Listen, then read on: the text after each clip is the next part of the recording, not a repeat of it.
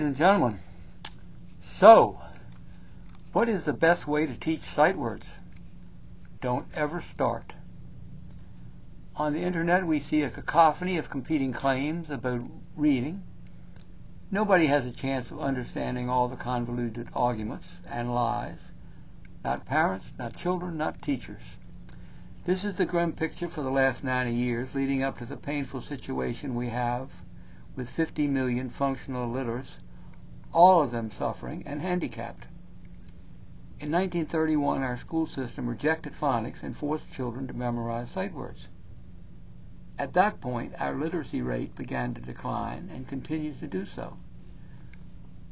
That's all the more remarkable as 3 or 4 years earlier, Dr. Samuel Orton, a neurologist, conducted a lengthy study comparing phonics to sight words and concluded that sight words don't work, and even worse, they will damage your child's cognitive abilities. That's typically what they're referring to with the word dyslexia. Orton said it first and best. Case closed, you would think. Sight words are stupid and criminal. Everybody at the top knew this, but the far left, the Bolsheviks, the Comintern were flowing into the country in the 1920s. They knew reading was critical. If they could destroy that, the country would start to fall apart. They hoped to conquer the U.S. just as Lenin had conquered all of Russia. Illiteracy would do the job on the cheap. The next big event came in 1955 when Rudolf Flesch wrote a famous bestseller explaining why Johnny can't read. Namely, he was made to memorize sight words. What's the problem with that, you ask? 1. Too many words by far. English is a huge language. A college student probably has a vocabulary over 100,000 words, but it's a rare child who can memorize 1,000 sight words. 2. The words all look too much alike. Most children reach the 4th grade already defeated, as the new words overwhelm earlier words. Many children can't memorize even 200 sight words, which means they can't learn any history, geography, science, or literature. For a quick article about this topic, Google, open quote, K-12, sight words are a sick joke, close quote. But our education establishment kept pushing its sinister plot. In 1956, the education people spun off the International Reading Association. The purpose was to demonize phonics and extol the wonders of sight words. Here is the bottom line. The history of reading from 1931 to now has been a continuing conspiracy to hide the fact that sight words don't work and can't possibly work.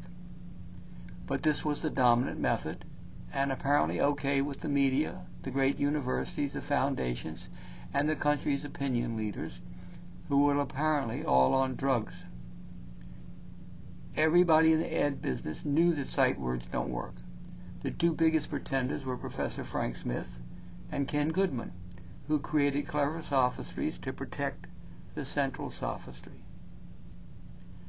Smith breezily estimated that ordinary Americans could memorize anywhere from 50,000 to 100,000 sight words. That's like saying ordinary Americans can high jump 6 to 12 feet. Frank Smith said, open quote, readers do not need the alphabet, close quote. These guys sabotaged American education for 40 years. Then they were eclipsed by the queen of reading, Lucy Calkins, starting off in the middle 1990s. These 3 pretenders pretty much agreed that the way you read is, if you can't remember a sight word, you check context, you analyze picture clues, you guess, you skip ahead, all nonsense. Many millions of children who are in this trap ended up on tranquilizers and therapy, remediation, counseling, and all the rest. So they waste thousands of hours of school time but can't read a newspaper.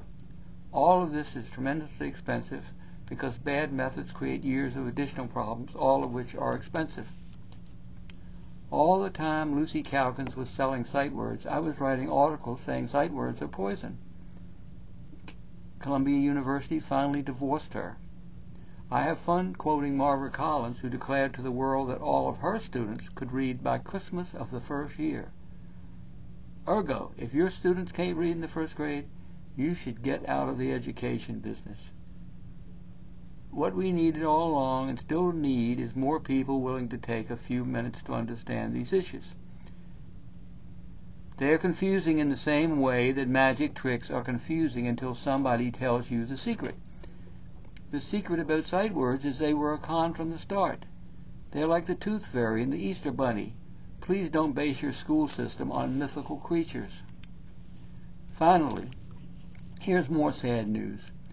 If young readers devote even a little effort to memorizing sight words, they will typically find literacy has been reduced, because there will always be that moment, again and again, when you see a word and then you think to yourself, oh, is that a sight word I should have memorized, or is that something I'm supposed to sound out?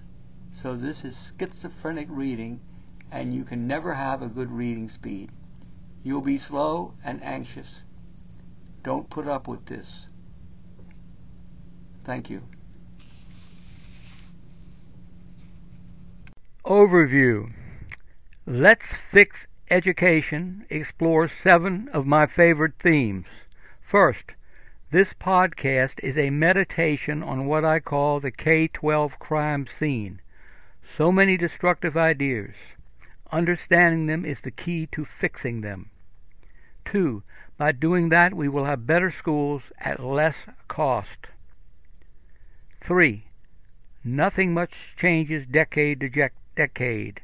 The big questions of the 1930s were the big questions of the 1960s and the 1990s. Any subject we discuss can easily intersect with any other subject.